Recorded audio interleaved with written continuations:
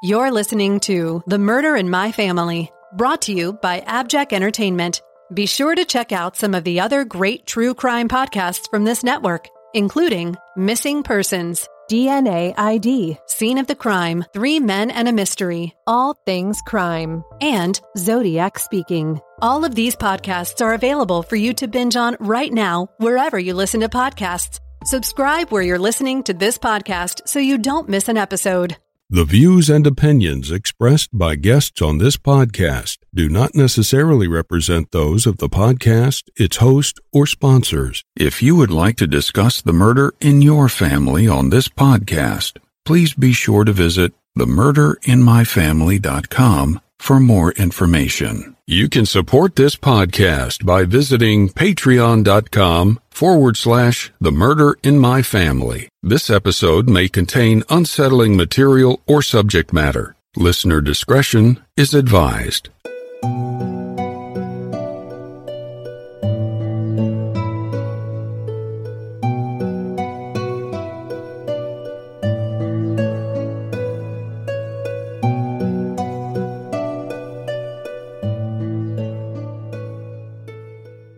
Thank you for joining me for episode 95 of The Murder in My Family.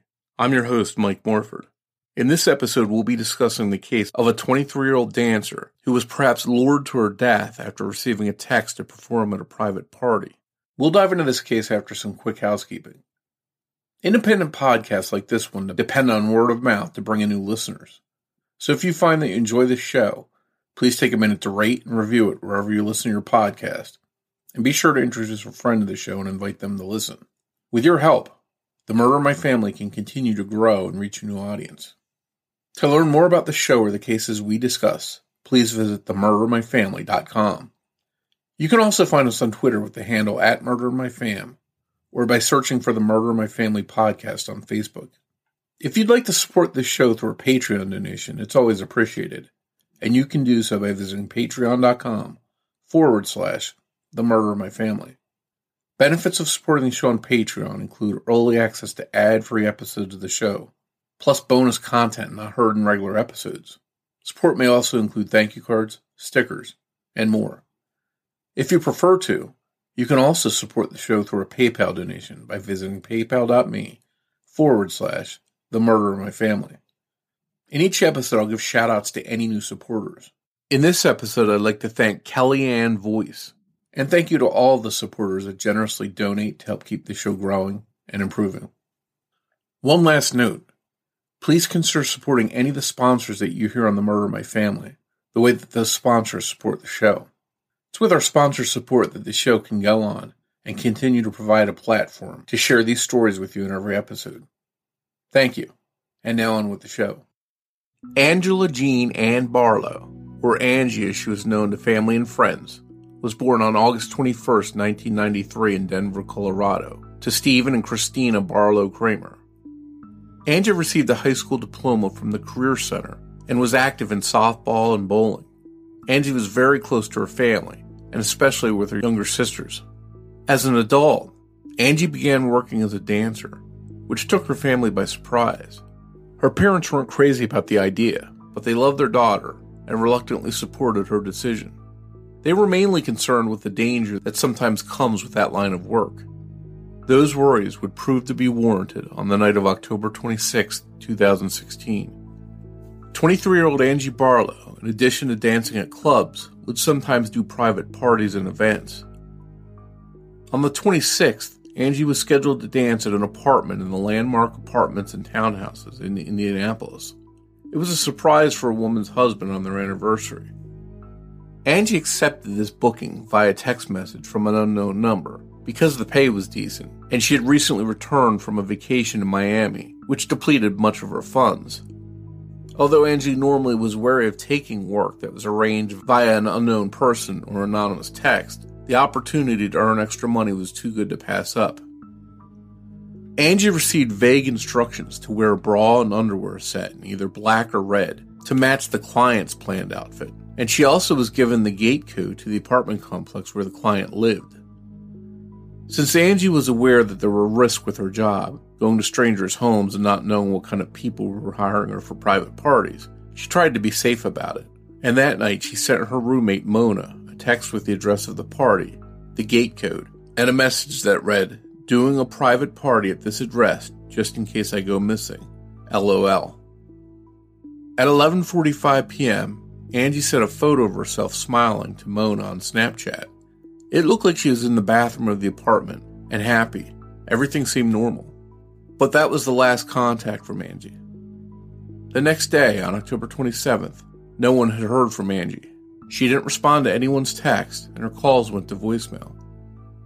Angie's mom, Christina, went to Angie's apartment and noticed that it didn't look like she had ever made it home from the party. Her dog, a Yorkie named Pablo, had been left alone with no food or water, and this is what proved to Christina that something was wrong.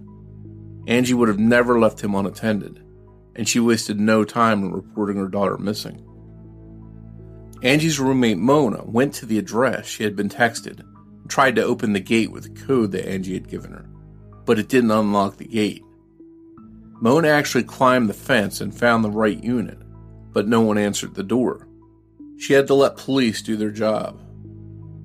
Although there was no sign of Angie, the police did have some clues to work with. They first reviewed the available surveillance footage from the night Angie was at the apartment complex, and they saw her blue Pontiac G6 leaving the complex at 3:29 a.m. In the video, a black car follows closely behind her car. The drivers of the two cars can't be identified in the footage because it was so dark, and the video is grainy, but the black car's license plate was legible, and it came back to a Raven Miller. Police talked to Raven Miller and her boyfriend, Baron McCullough, and determined that they were the host of the private party that Angie had been hired for on October 26th. Upon hearing this information, Angie's family and friends believed that Angie was tricked into accepting this job, and that perhaps someone else may have answered the door, because Angie knew Baron and Raven. She had once dated Baron, and wasn't on the best of terms with him. In the minds of Angie's parents, there was no way her daughter would have danced privately for Raven and Baron. Police talked with the couple, and Raven and Baron claimed that Angie had left the party with someone else that night, and that they stayed home. Angie's parents put up billboards with her photo and number to a tip line. A $5,000 reward for information leading to Angie's whereabouts was offered.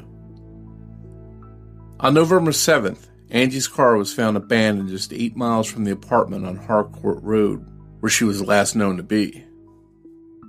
There was a lot of damage to the car. It had been rummaged through, and there was a large dent in the passenger door. There were cracks in the windows and the headlights. According to Christina, it looked like the car had went underneath a wire fence. Swabs of a liquid substance found inside the car were taken for DNA testing. Police had found Angie's car, but unfortunately, there was no sign of her. Then there was a troubling incident in which someone tried to con Angie's family. Roughly $8,000 was fraudulently withdrawn from Angie's grandmother, Sharon's bank account. 4 people were arrested in relation to the fraud, but their arrest didn't bring police any closer to finding Angie. And according to the people they arrested, they knew nothing about her disappearance. One of the people arrested, Michelle Brown, claimed that she didn't know Sharon Barlow, but she knew her bank account's routing number and picked a random account number to go with it. According to police, the information that was used to commit the fraud was specific information that Angie Barlow would have access to. And the idea was there that perhaps she had given this information up under duress. Just a month after the fraud arrest, on June 20th, 2017, police received an anonymous tip claiming that Angie was dead and pointing investigators to her body. The location, less than 10 miles from the apartment she was last known to be at, was a home that had been abandoned for quite a while, with the current homeowner having recently moved in. It also reportedly had once been rented previously by one of Baron's family members. Sure enough, just as the tipster reported, a body was found in a shallow grave in the backyard and was quickly identified as Angie Barlow by her tattoos. The news devastated Angie's family, and although ending one ordeal for them, it was just the beginning of a new ordeal, wondering who killed Angie and why. Police have investigated the theory that Angie was murdered in the apartment on Harcourt Road the night she vanished, and that it wasn't her driving her car away from the complex. They've tried to be tight-lipped about Angie's cause of death, but a reporter accidentally revealed that Angie was shot. The investigation seemed to focus on Raven and Barron. Many people are very suspicious of Raven in particular. The pair apparently moved to Phoenix shortly after Angie went missing. It led many people to vilify Raven for fleeing after Angie went missing. But in a video rant in response, Raven explained she moved about 6 months after Angie went missing, and that she was already planning to move when her boyfriend was done with probation and didn't have to check in weekly with his probation officer. From what's being reported, Raven and Barron aren't sharing too much information with investigators. If Raven and Barron are behind what happened to Angie, someone else might be involved too. Angie went into the apartment and was comfortable enough to take a selfie in the bathroom, instead of texting a friend for help. And as I mentioned earlier, Angie's family feels that she never would have knowingly entered Raven and Barron's home that night if one of them answered the door. If that's true, who else was there and answered the door? Police do not have any evidence that Raven and Barron are connected to any of the people involved in the fraud involving Sharon Barlow. But police have also said that the fraud is likely somehow linked to Angie's disappearance and murder. And they have indicated that Raven and Barron are persons of interest in Angie's case. This month marks 5 years since Angie was murdered, and her family is desperate to know the truth about her death, and they'd like to see the person or persons responsible held accountable. If you have any information about the murder of Angie Barlow, please contact Crime Stoppers USA at 800-222-TIPS. Angie's mom, Christina, sat down with me to discuss her daughter's case.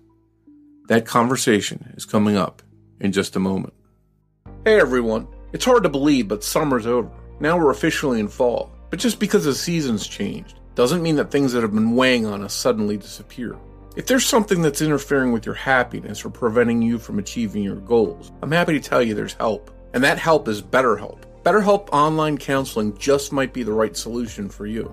BetterHelp will assess your needs and match you with your own licensed professional therapist. You can connect in a safe and private online environment. It's so convenient. And you can start communicating with a counselor in under 24 hours. This isn't self-help, it's professional counseling. Send a message to your counselor at any time. You'll get timely and thoughtful responses. Plus, you can schedule weekly video or phone sessions, all without having to sit in an uncomfortable waiting room. BetterHelp can assist you with so many things, from anxiety, depression, and grief, to sleep issues, LGBT matters, and family conflicts, and so much more. Anything you share is confidential, and while BetterHelp isn't a crisis line, it is convenient, professional, and affordable. In fact, so many people have been using BetterHelp that they're recruiting additional counselors in all 50 states.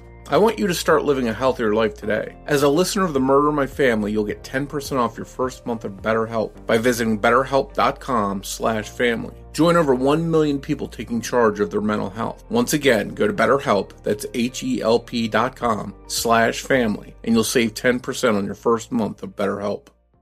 Hey everyone, I'd like to tell you about our sponsor, Gainful. Right now, I think a lot of us are trying to get healthy, and there's nothing more personal than your health. So when it comes to finding the right nutrition supplements to meet your fitness goals, you need a personalized approach. Thankfully, now there's Gainful, the personalized nutrition system that's formulated for your body and goals. Gainful gives you peace of mind that your protein, hydration, and pre-workout supplements contain the finest ingredients, specifically for you. You can get started by taking the 5-minute Gainful quiz. Gainful considers your dietary needs, goals, and unique physiology to personalize your formula. Gainful delivers your supplements with no shipping charge every month, and you can cancel anytime or adapt your plan as needed. All Gainful products are formulated by their on-staff registered dietitians and are backed by pro-level exercise scientists on their science advisory board. And every Gainful customer gets complimentary one-on-one access to their registered dietitian, available anytime to answer your questions. And Gainful's rigorous quality control process ensures that your supplements only have clean ingredients that you can pronounce, along with 0 artificial flavors, colors, or sweeteners. I tried the strawberry lemonade hydration powder and the watermelon pre-workout, and they're both great. My goal was to stay hydrated and energized during my workout and after, and Gainful did the trick.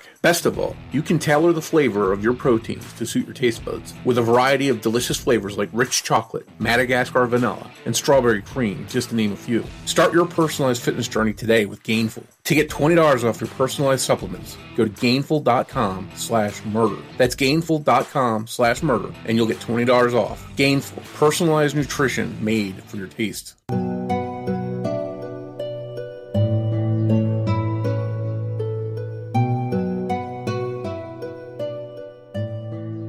Hi, Christina, and thank you for coming on The Murder of My Family to discuss your daughter Angie's case with us. Hi. It's good to have you here. I know from the details and the research that Angie's case has a lot of twists and turns, and we'll dive into that. But just to start off, would you mind telling us a little bit about Angie and what kind of person she was, some of your memories of her? Sure. She was a 23-year-old young, beautiful woman. She never really asked for anything from me and her dad. She was making her own way in the world. She was definitely a doting big sister. She was absolutely adored her three younger sisters. They were her world. She went to a lot of their programs and ball games and stuff, and she'd come and get them and take them home with her on the weekend sometimes, and where she'd show up at the house and, they'd wake everybody up in the middle of the night, about 3:00 in the morning or so, if she was in town. And she'd go hang out at some of the local bars if she would come back home for the weekend or whatever, and she would hang out with her friends. And next thing you know, she's walking in the door about 3:00 in the morning, waking people up, and they'd watch horror movies and make me cook dinner. Well, I guess you would call it a midnight snack or breakfast. Or she was a free spirit. She lived life. So it sounds like she was a regular oldest sister, wanting to have fun and spend time with family and do that kind of stuff. And, but she was still independent and out on her own as well. Yes. She lived in Indianapolis, and we live in Muncie. So, it took a little over an hour to get to her house from here. How often did you get to see each other? Was it pretty regular? It was pretty regular. Her youngest sister, Zarema, she had a lot of health issues when she was born. So she had about 9 specialists up at Riley Hospital, which is in Indianapolis. And Angie would always meet us over at Riley Hospital. She went to a lot of appointments with us, and, then we would go out and have lunch or something afterwards. So she was really close to her baby sister. There was 18 years and 4 months to the day between the two of them, but they were really close. She would call and FaceTime her throughout the day, and, they video chatted a lot. No. But, so we actually got to see her quite a bit because of that, because, we were going up to the hospital for doctor's appointments probably 8 times a month at least. Wow. Just between the different specialists. Yeah, but despite all that running around and the distance, you always found the time to connect. Yes. And she always, she would make trips into Muncie on occasion just to, just either come in and see friends and family, or if there was a family event going on, which seems like almost every weekend, somebody had something, whether it was a birthday party or holidays or whatnot. But she always made time for family. And Angie initially disappeared in October 2016 after going to a house party where she was being paid to perform as a dancer. Yes. And she worked as a dancer in that area in different bars and establishments. Was that something she did on the side, doing like these parties in addition to the regular places she would work at? Yeah, she didn't do them very often. From what we were told, we didn't really ask her too much about her job. as you know, being parents is not really something that you were, okay with, but she liked what she did, and so she did it. But from what we know, her doing the private parties wasn't something she did all the time. But if she was kind of short on some cash, if somebody were to ask her to perform at a private party, sometimes she would. And we sometimes hear stories that dancers in particular are at risk because they're dealing with strangers, people they don't know that they're coming in contact with. Yes. It can be a dangerous job.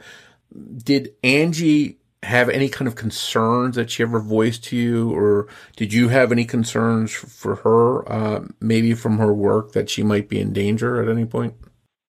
Well, she definitely heard a lot about that from me and her dad. Just, for the simple fact of what she did, and we hated it. I mean, we accepted her and her choices, and, but we didn't have to like it. And I know there was a lot of times that I had made comments to her about, she knew that we really didn't like what she did for a living. And that, sometimes bad things happen even to good people who are, doing things like that. And it just so happened about a year before she was murdered, she was raped.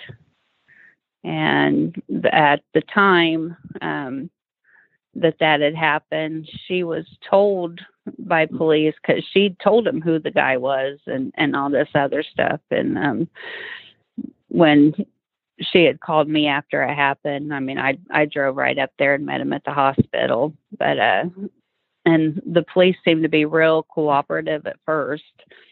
And then a while later, it was probably close to a year later, she had called them wanting to know, what was going on with it, because we were told, I was standing there whenever the detective told her, we know who this guy is, we're going to bring him in.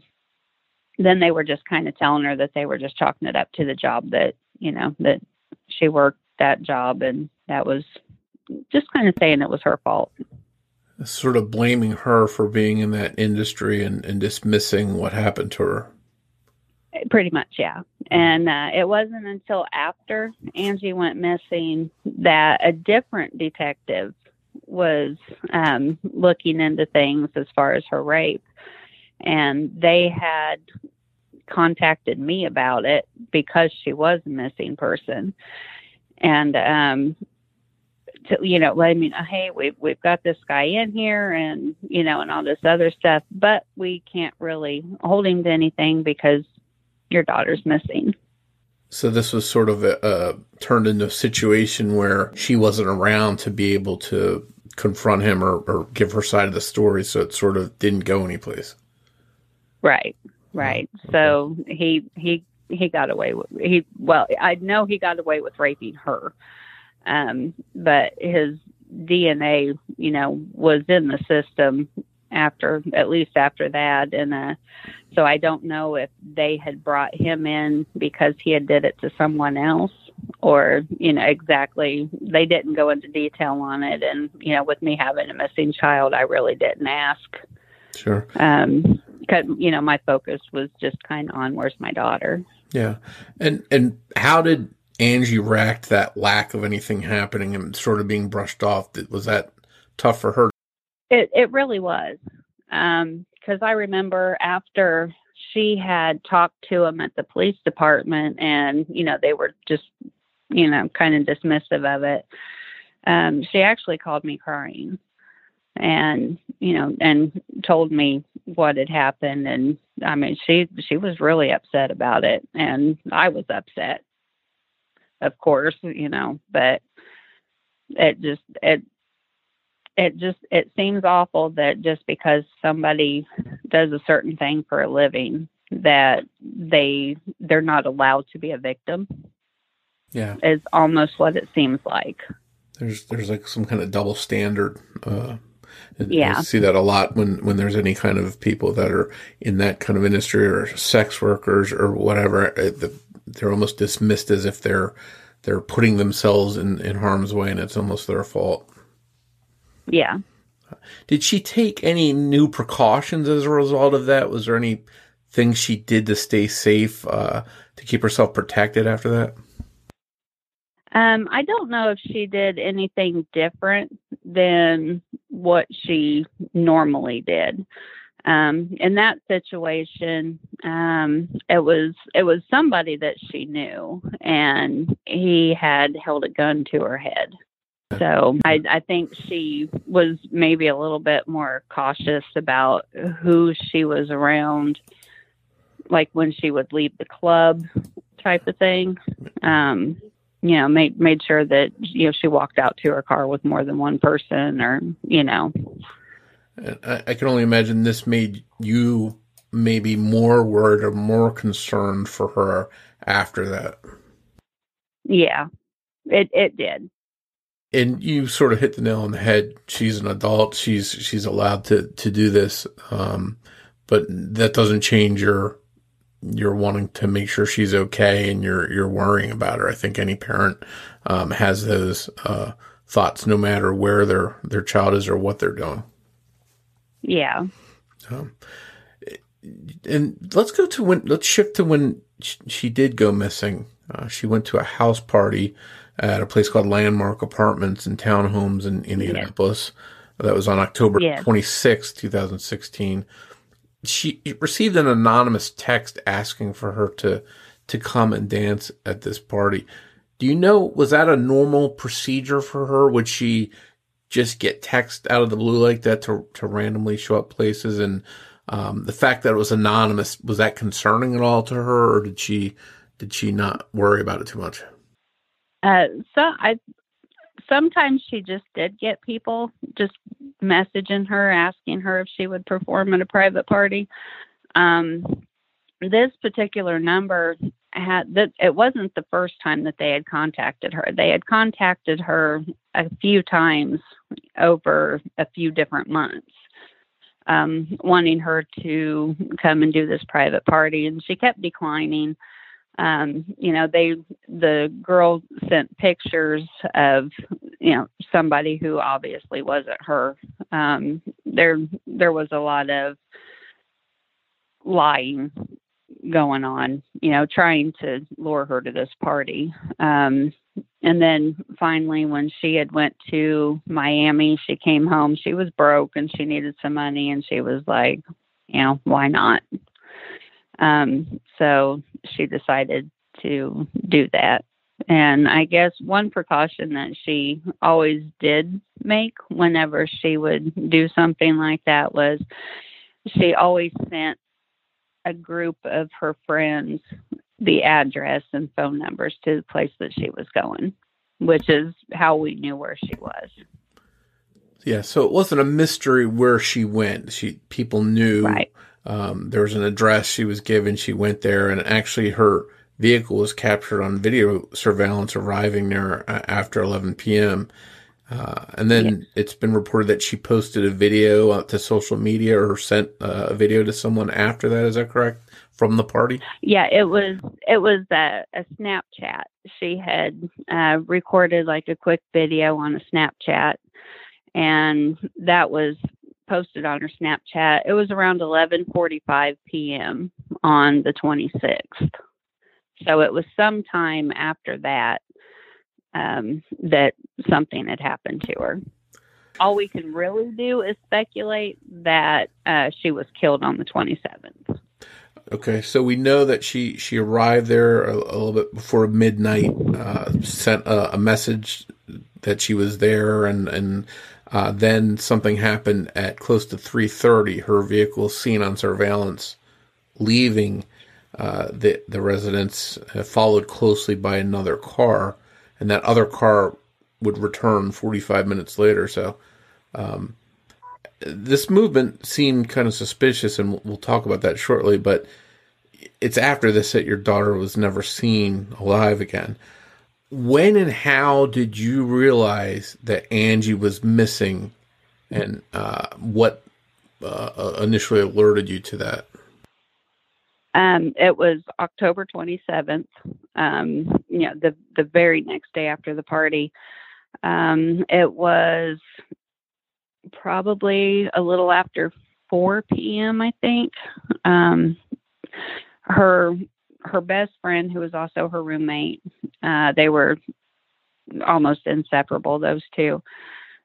She called me and she was like, "Hey, Moms, I think we might have a problem, but I don't want you to freak out." And I'm like, "Okay, what's going on?" And she said, "Sis didn't come home last night." She said, I'm worried." And, and then she had sent me a screenshot of, the "in case I go missing" message. And so the first thing I did, I hang up from Tracy and I start calling. I'm calling Angie. I don't get anything. The phone number that was attached to that message, I called that number and nobody answered. So, I just hung up. A little while later, that number had called me back. And they said, "Did you call this number?" And I said, "Well, yeah, who's this?" And she said, "This is Nicole." And I said, "Oh, well, I'm looking for someone named Raven." And because at this time, we had found out who lived there and, who was actually having the party. And she said, "Well, that's me. I'm Raven." And I said, "Well, I'm looking for my daughter." And she said, "Well, who's your daughter?" And I said, "Angie." She said, "I don't know an Angie." Then it, kind of clicked on me. I was like, I wonder if it was her stage name. And I said, "Well, I'm looking for Diamond." And she said, "Oh, yeah, I know Diamond." And I said, "Okay, where is she?" She said, "Well, she was here, but she left at like 3:00 in the morning with some guy." What happened at that point? Did you immediately become worried, or did you think maybe she had just gone out and was going to show up later on? I mean, I was like worried from the get-go because like all of it was out of character for Angie. Not to call someone afterwards, just a lot of things just really didn't add up. But, I was still just kind of keeping hope alive. I'm like, oh, well, maybe she got drunk and she's just, hung out somewhere, or, but in the back of my mind, I'm still a mom. And my first thing is just worry. And so I'm still calling Angie and, no answers. So I start calling like tow yards. And I'm like, well, maybe her car got towed somewhere. Maybe she's in the hospital. And, I start calling hospitals. I started calling jails. I'm looking at numbers, everywhere between Muncie and Indianapolis, I'm calling. If there was a hospital around any of those areas, I was calling them.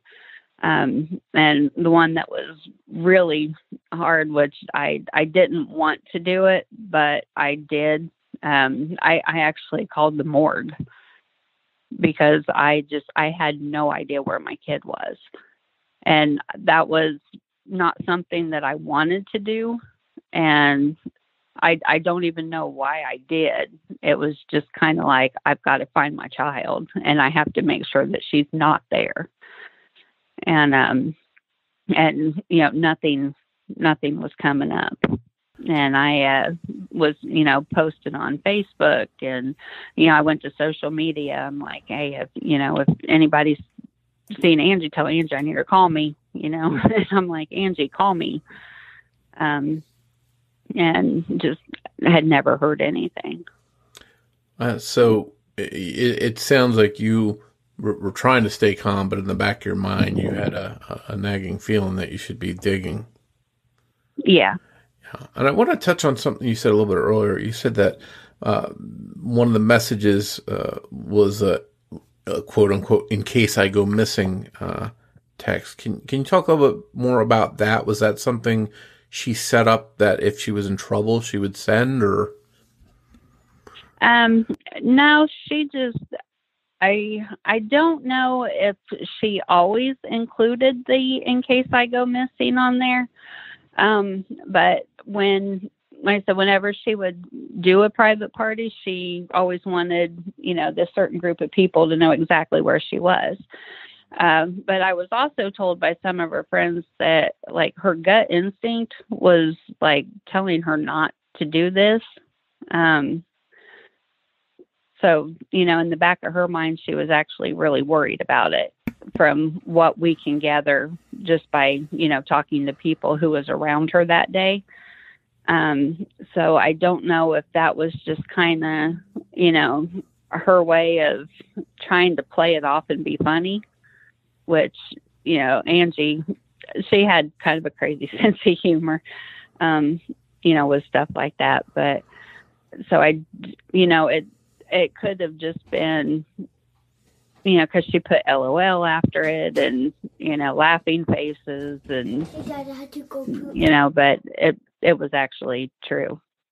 And that's what happened. And so it sounds like in a way she was prepping herself, even in a joking way saying, hey, if something happens, here's where I am, just leaving some kind of message. It was determined pretty quickly that the person who had set the party up wasn't a stranger to Angie. It was a man that she knew, someone named Baron McCullough, and his girlfriend, Raven Miller. Can you tell us a bit about how Angie knew them?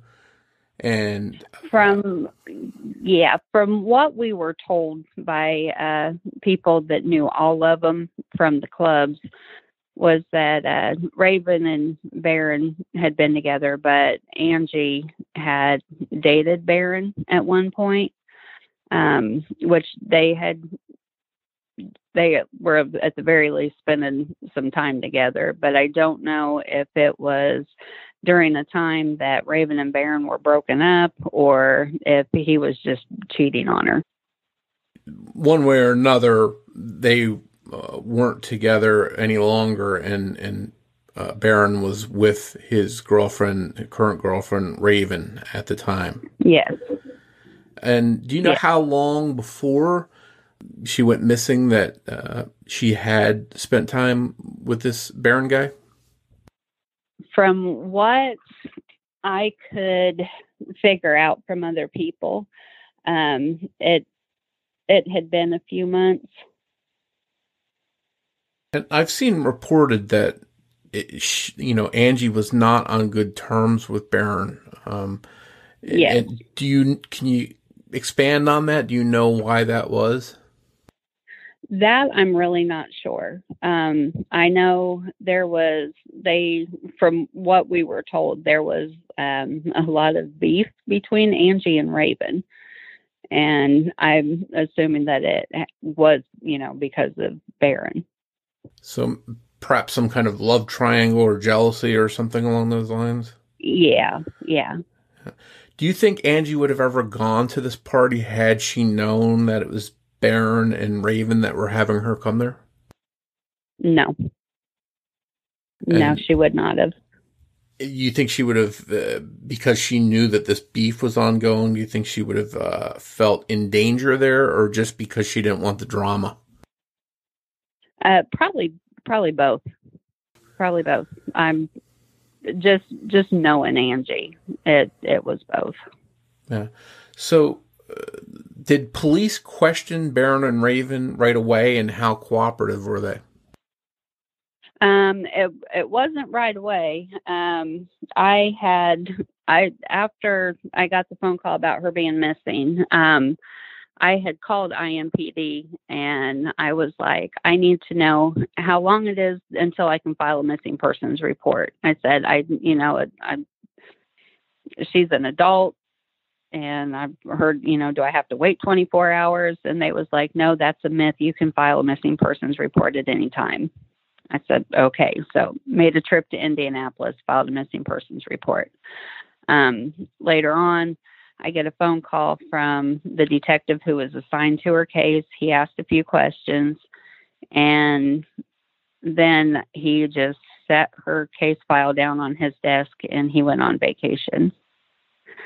So for 4 days, nobody was looking for Angie but her family and friends. Well, that's valuable time too when the case is Yes. just starting out. That time is important early on. Yes, and we didn't know this until I had found that there was video surveillance at the apartment complex. So at one point, the people at the apartment complex was telling us that if we came, that they would show us the video. So we showed up. And then they tell me, well, we can't show you this without a warrant, so you need a cop. Okay. So, and I'd been trying to get a hold of the missing persons detective for a few days. I never did get a phone call back.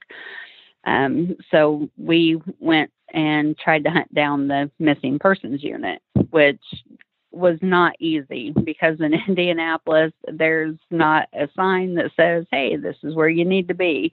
It's almost like it's hidden and you literally have to find it.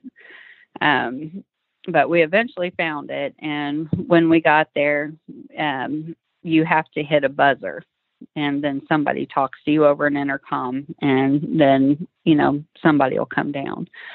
When they came down and got us, we explained to them what was going on. I'm like, and I was trying to give them all the information I had, and they brought me in, and then they set me in like an interrogation room. And then another detective walks in, and, she talks to me for a few minutes, and then she leaves the room, and then she comes back with Angie's file. And she tells me, she said, oh, well, he went on vacation and this was on his desk. So then she's the one who started the investigation. She went to the apartment and managed to get the surveillance video. I don't know if she, had to go through the whole warrant process first or what, but I know that she was the one that had got the ball rolling on things. Hey listeners, this is Mike Morford. There's so much going on in the world, whether it's stuff you're excited about like going out for a walk or going to the gym, or stuff you'd rather not think about, like finally starting that project around the house you've been putting off. You can't always control the vibes out there, but you can always control the vibes in your head with a pair of Raycon wireless earbuds in your ears. I've been listening to all of my music and podcasts on my Raycon earbuds, whether I'm cleaning dishes for 10 or 15 minutes, taking a quick walk around the block, or spending an hour editing a podcast. Whether you use them to pump up, wind down, work, or work out, Raycons are my go-to for on-the-go audio. And the new everyday earbuds look, feel, and sound better than ever. With an improved rubber oil look and feel, my red Raycons look sharp and feel comfortable. And they have optimized gel tips for the perfect in-ear fit. These are impressive before you even start listening. You get 3 new sound profiles to make sure everything you're listening to sounds its best, with just the right amount of bass. Pure mode, podcast listening, blues, instrumental, etc. Balanced mode for podcast listening, rock and heavy metal. And bass mode for hip-hop, EDM, reggae, etc. There's also an all-new awareness mode for when you need to listen to your surroundings instead. Raycon offers 8 hours of playtime and a 32-hour battery life. There's also a built-in mic, and you can take calls on your earbuds at the press of a button. Raycons start at half the price of other premium audio brands, but they sound just as good. And Raycons come with a 45-day happiness guarantee. Right now, the Murder in My Family listeners can get 15% off their Raycon order at buyraycon.com/TMIMF. Once again, to save 15% off your Raycon order, go to buyraycon, buyraycon.com/TMIMF to save 15% off Raycons. buyraycon.com/TMIMF. So it was probably a few weeks after she went missing before they brought them in for questioning. Because at first nobody could even find them. They had taken off. And, I was having, I don't know if it was their friends or family or what, but, they were like, hey, they're missing. We don't know where they're at. Come find. We ended up knowing where they were, but they had taken off and left town after she went missing. Cause I had got a hold of the media. I was getting a hold of local news stations and, lucky for me, they decided that they would run her story and put her face out there and that she was missing. But after a few weeks, when they brought him in for questioning, they got caught up in lying. The police called him out on a lie that they had told. And then immediately they just, I'm not saying anything else without my attorney. And since they lawyered up, the police let him go. And that was the first, last, and only time they were ever brought in for questioning. Oh, that's frustrating. Yeah. It seems like it doesn't line up with what she told you when she mentioned that Angie had left with a guy, because we see on video that it's Raven's car leaving right behind Angie and then coming back shortly afterwards. So that's... Yeah. And she had tried to tell people that her and Angie had left and went to McDonald's, and police had the video, and no, they don't. Yeah. They don't. That's just a bold-faced lie. Well, so it's basically what she was trying to spin as a story wasn't what was captured on the surveillance video. Right. Did police talk to anyone else that was at the party? Anyone that was willing to provide details that might have seen Angie there or what happened? As far as the police know, Baron and Raven were the only two there. Okay, so it hasn't been established that there was anyone else at that party. Right.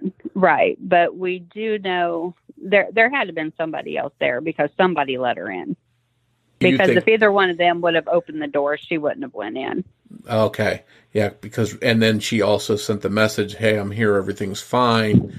Maybe she would have sent that if everything wasn't fine and it was Baron and Raven that she was there. Okay. So that's interesting. So you knew pretty early on where Angie had been, but you had no idea where she was after this party. Her car was missing. You've already jumped through hoops trying to get the police involved, trying to call places, trying to do everything you can to locate her. How worried were you during this time she was missing? Oh, I was terrified. Because I know a lot of people think because somebody's an adult, they can leave town if they want. They can go on vacation if they want. They can, but that's not how our family works. I mean, up until I lost my mom, every time I would leave town, my mom knew I was going out of town.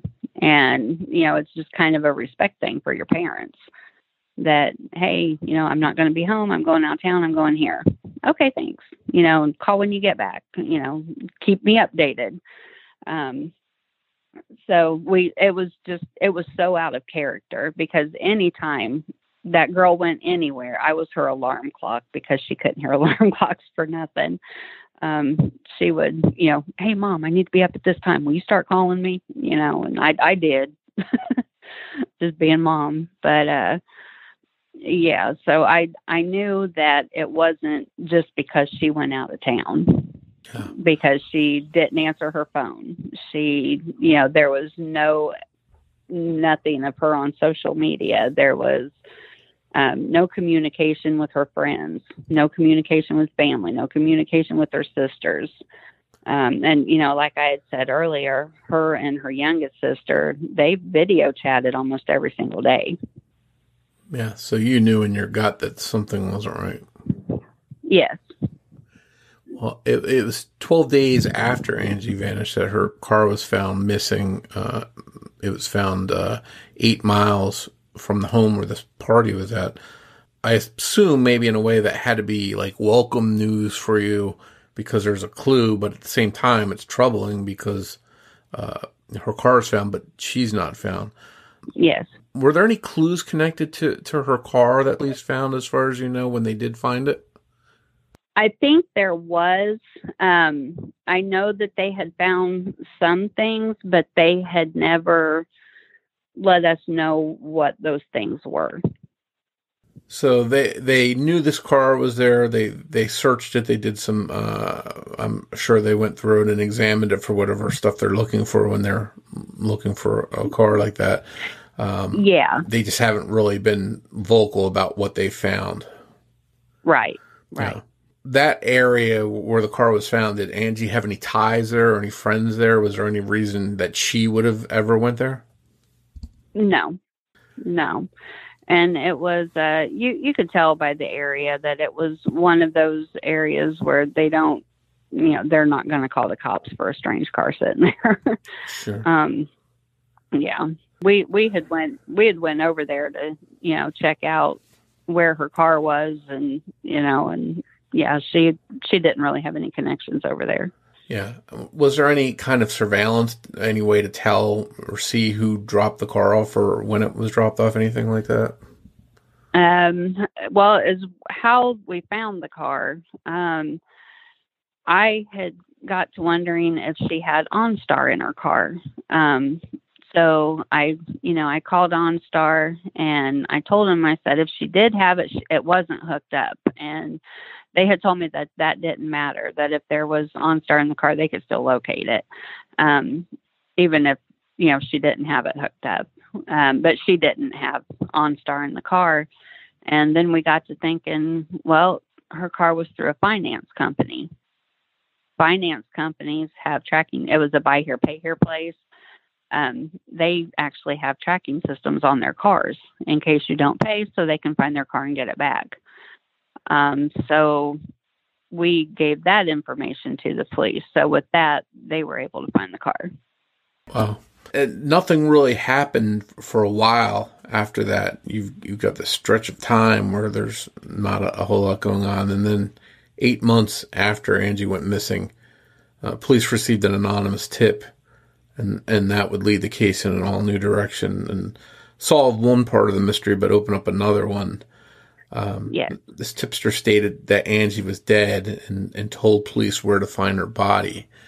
And sure enough, they did recover her from a yard in the northeast part of Indianapolis. She was shot to death, and they did it in a manner to where she would suffer.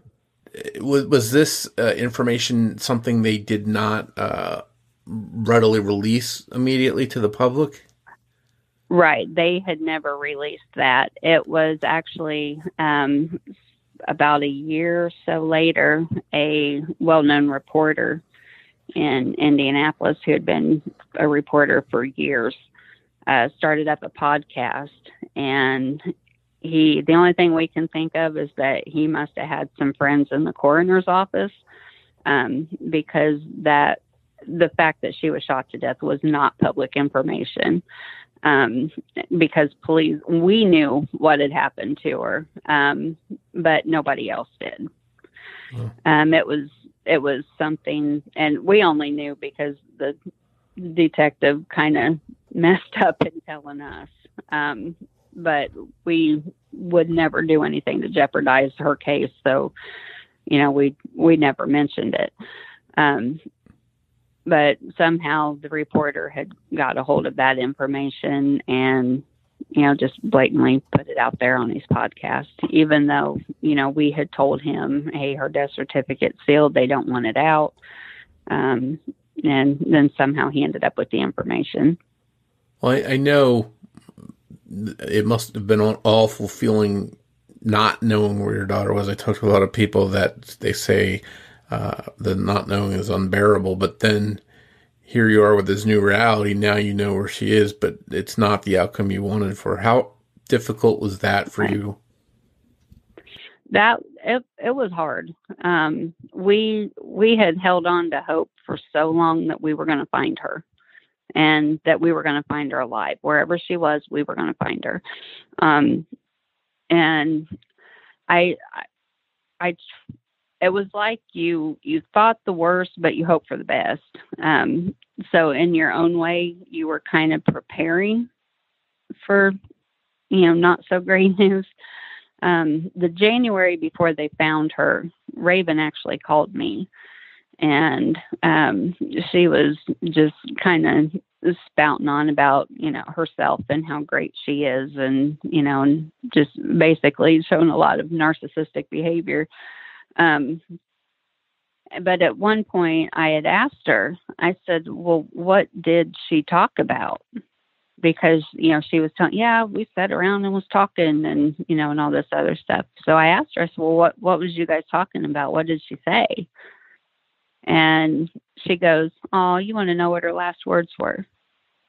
And it was just the way that she had said that, which she denies saying that, but, I had a conversation with her and I know what happened. It was the way that she said that just in the back of my mind, it was like, she did something to my daughter. What did you do to my, that's all I kept thinking. But because I was trying to find my daughter, I'm trying to hold myself back and, trying to be nice to her and trying to be polite. Just so, she'll keep talking and maybe I can get something. I just wanted to know where my daughter was. But it was just after she made that comment, it resonated with you. It sounds like it stuck with you. It really did. It did. And it's always stuck with me, that comment has. It's almost as if she's thumbing her nose and bragging. Yeah. So you've got this horrible news, not the outcome you wanted.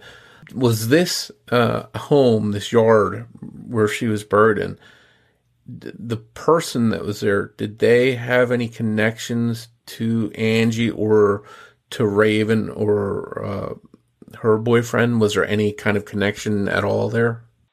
The people who were in the home at the time, they don't believe so. But the house was vacant when Angie went missing. There was nobody in there at that time. We were told that Barron's family had actually lived in that house at one point. And it was, I don't know how many years before that, but, he was very familiar with that house in that area. And his parents only lived just a couple blocks away from there. Oh. Yes, that's a pretty big coincidence. How far was that from the home where Angie was last seen at? How far away was it? That was probably about 14 minutes, I think. Okay. So it's 14, 15 minutes it was on the east side of Indianapolis, and where she went missing was, I think it was still on the east side, just a little bit more center. Okay. So the person that lived in the home at the time that Angie's body was found hadn't been living there when Angie went missing. Right. Yeah. Was there any more information about who provided this tip? Were they ever identified, and were they able to give any more information? That we're not too sure about. Hopefully the police are in contact with that person and they're able to provide more information. Because, it was that lead that helped recover Angie. So maybe they have some other helpful information. It seemed like, to me, when I was reading and researching this, it seemed like a case where there'd be an arrest that would come quickly. They know where your daughter was at. They have surveillance of when she was there, when her car left. It just seems mind-boggling there wasn't an arrest. And despite all of everything that they do have, the case is unsolved. That's got to be just unbelievably difficult for you to accept. Yes.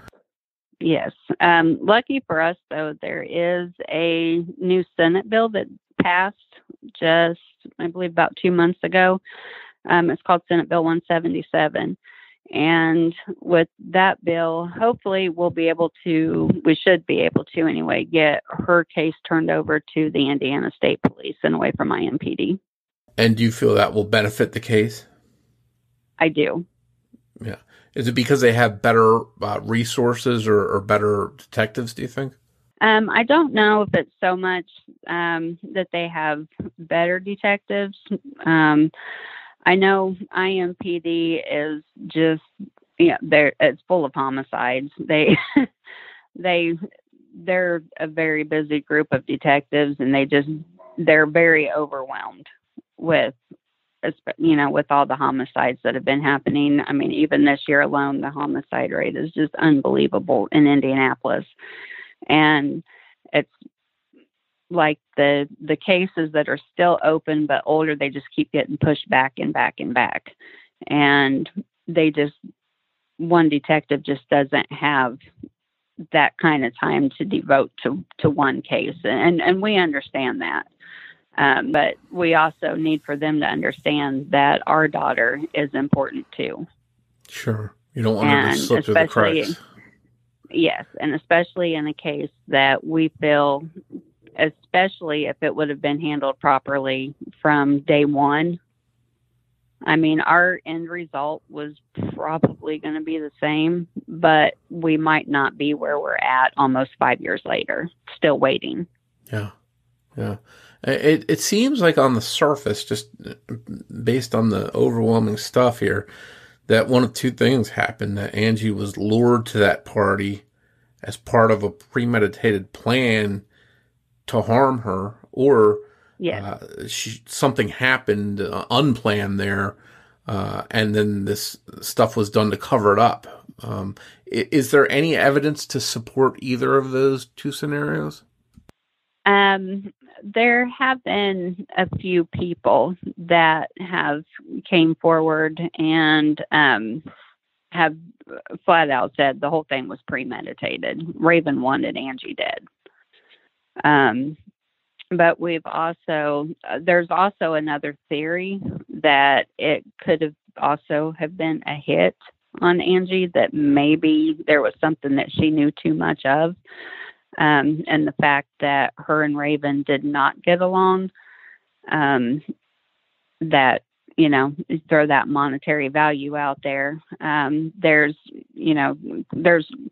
court evidence that, Raven was in the process of being evicted and behind on car loans. And then somehow after Angie went missing, she was able to pay her rent and, get all her bills caught up.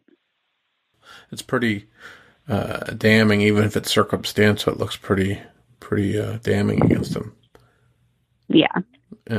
And as far as Baron McCullough and Raven Miller, what happened to them? Where are they at now?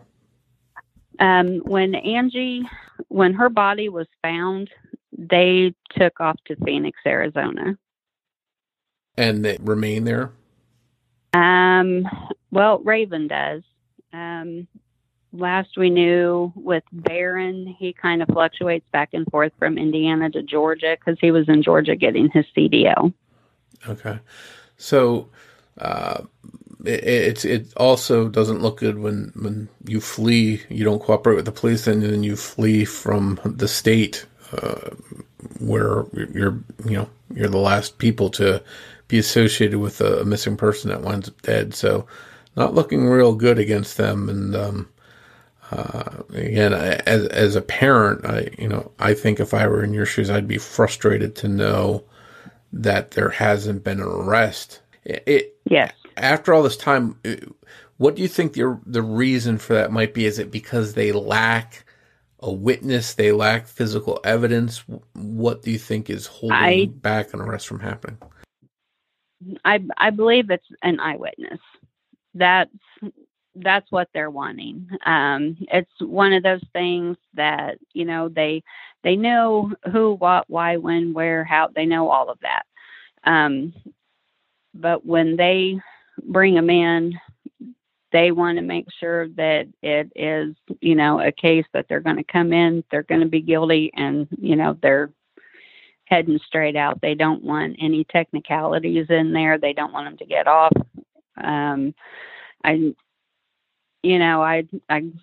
My whole life I had watched like Law and Order and, all those crime TV shows like that. And it is just not the way it works. Because, your perception of how things should go and, why don't they just do this, and once you actually are involved in it and, you learn the process and you kind of see almost how screwed up that it really is. And, you know, and it's not necessarily like the detective's fault. You know, they have to be able to provide this in order to get warrants to do this, you know, and it's just such a long process of everything that they have to do. And like with her case, everything that they have, they could, when the arrests are made, they can go for the death penalty with her case. You know, will they may or they may not. Hopefully they will, but just kind of having to, it's a waiting game, and it's a very frustrating waiting game. Yeah. After almost 5 years of being without your daughter, and from her going from a missing person to a murder victim to no arrest after all this time, what's been the most difficult and frustrating part of this entire ordeal for you? Just knowing that they're still out there. You know, it's the worst part, definitely, you know, losing your child. But knowing that the people responsible for it are just kind of out there and, you know, living their lives and, you know, doing the things they want to do. And, you know, they get to have families and spend holidays with their families and have children and, you know, start businesses and, you know, do all this other stuff, while my daughter don't get that. You know, we had to spend $25,000 for a funeral because they took her life. For why? You know, it just, you're selfish. You're a coward. You had to kill a person while you had a gun and they had nothing. You know, you're a coward. You're nobody. You're nothing. And you definitely don't deserve the oxygen on this planet. You're nothing but a murderer. And yet right now you get to walk free. You know, how many other people have you killed? How many people do you plan on killing? Yeah. You know, was she the first one that you did this to? Or were there others? You know, and it's just like, it's a combination of everything. And it's very frustrating. And, you know, and then we always have those people, well, if I was you, I would do this, or if I was in your shoes, I would do that. And it's like, yeah, trust me, I want to. But I also have 3 other daughters and a grandchild and, you know, and a husband. And I also know what Angie would want, you know, how she would want me to be. And I know what she would have done if it would have been one of her sisters, but I also know what, you know, she would expect everybody else to do. And that would be, you know, kind of wait it out and let everybody do their jobs and, you know, be here for her sisters and stuff. So, yeah. And, you know, if there's any good thing to this, some kind of positive, is that maybe more time goes by, people that weren't willing to talk before will come forward, and more information will come out. I know that, you know, because of the double jeopardy laws in this country, that when someone is tried, if they're not found guilty, if they're found innocent or whatever, they can't be retried.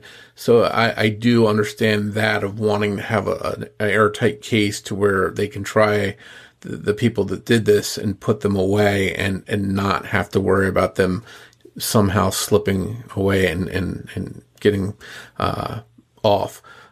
So hopefully when they do make arrest and bring this to trial, it will stick and you'll have some kind of justice. Not that it'll bring Angie back, but you'll know that the people that did this aren't out on the street and worrying if they're going to do this to someone else. Yeah, that will definitely be, that would just, that day, I can't wait for that day. That day will be so great, but it's like a bittersweet thing. No matter what happens, I don't get my daughter back. But at least I know that they wouldn't be out there able to do that to somebody else. They couldn't put somebody else's family through that. Yeah. Well, do you have any social media pages or pages set up for Angie's case where people can learn more about it? Yeah, we do have a Facebook page. It's called Justice for Angie. If I do a podcast or an interview or anything like that, we always put that on there. If there's any updates for anything, I always make sure to put that on there. We've had such a huge support system, through even complete strangers that we've just, it's been overwhelming to us. Just the amount of people that have contacted us from around the world and that have let us know that Angie's case has, touched their life in one way or another, or, I seen her story, or I heard this podcast and I can't get your daughter out of my mind. And I've had a lot of dancers get a hold of me and, tell me, thank you for being so public with everything that happened to her that I can be. And thank you for being so public with my feelings over everything, because, they had gotten a call to do a party and they didn't feel right about it, so they didn't go. Or they've now gotten out of dancing because Angie's story. It's just crazy to me how her story has actually impacted so many people. And I mean, when she was missing, we had ransom demands, people calling us wanting money, and it just, and then the horrible phone calls that we've gotten, from day one, just from people contacting us, just to be mean. We've changed a lot over the past 5 years, just due to all the trauma that has went along with everybody. And it's almost like you go through so much mental abuse on top of everything that you turn into a completely different person. Yeah. And there's a ripple effect to when this kind of thing happens. Everyone is connected to the person that's murdered, is sort of their lives are changed dramatically. Yes. And yes. Never the same again. So that's totally understandable. It seems like, again, you've struggled since the very beginning to get attention for Angie's case and to get people involved, and you started looking early on. And I hope that somehow, some way, your search for justice comes to an end and you get some answers, and your family, not that you'll ever have closure, because that doesn't bring your daughter back, of course, but that you will have some kind of peace after or finding out that someone's been held accountable for this. Yeah. That just so looking forward to that day. And hopefully it comes sooner rather than later. I can't thank you enough for sharing Angie's story with us. And again, please stay in touch, because if you do get some good news that there's been an arrest, I'd love to hear it. I'd love to do a follow-up with you. Most definitely. Thank you once again for joining me for this episode of The Murder of My Family. I'd like to thank Sonny Landon for writing and research assistance in this episode. As we wrap up, I'd like to play a preview for a true crime podcast called True Crime Buzz. Be sure to give it a listen. We'll be back here soon with an all-new episode of The Murder of My Family, and I hope you'll join me for it. But before you go, remember that every murder victim means something to somebody. Hi, I'm Brittany. And I'm Amber. And we're the hosts of True Crime Buzz. We believe there's nothing better than a good glass of wine. Or Diet Coke. And true crime. So buckle up and get ready, y'all. Because each week we like to pour a glass and discuss the most insane true crime stories ever. That's right. Murders, missing persons, cults, we cover it all. You can find us on Apple Podcasts, Google Podcasts, iHeartRadio, and Spotify. With new episodes every Tuesday. So grab a drink and join us. Cheers.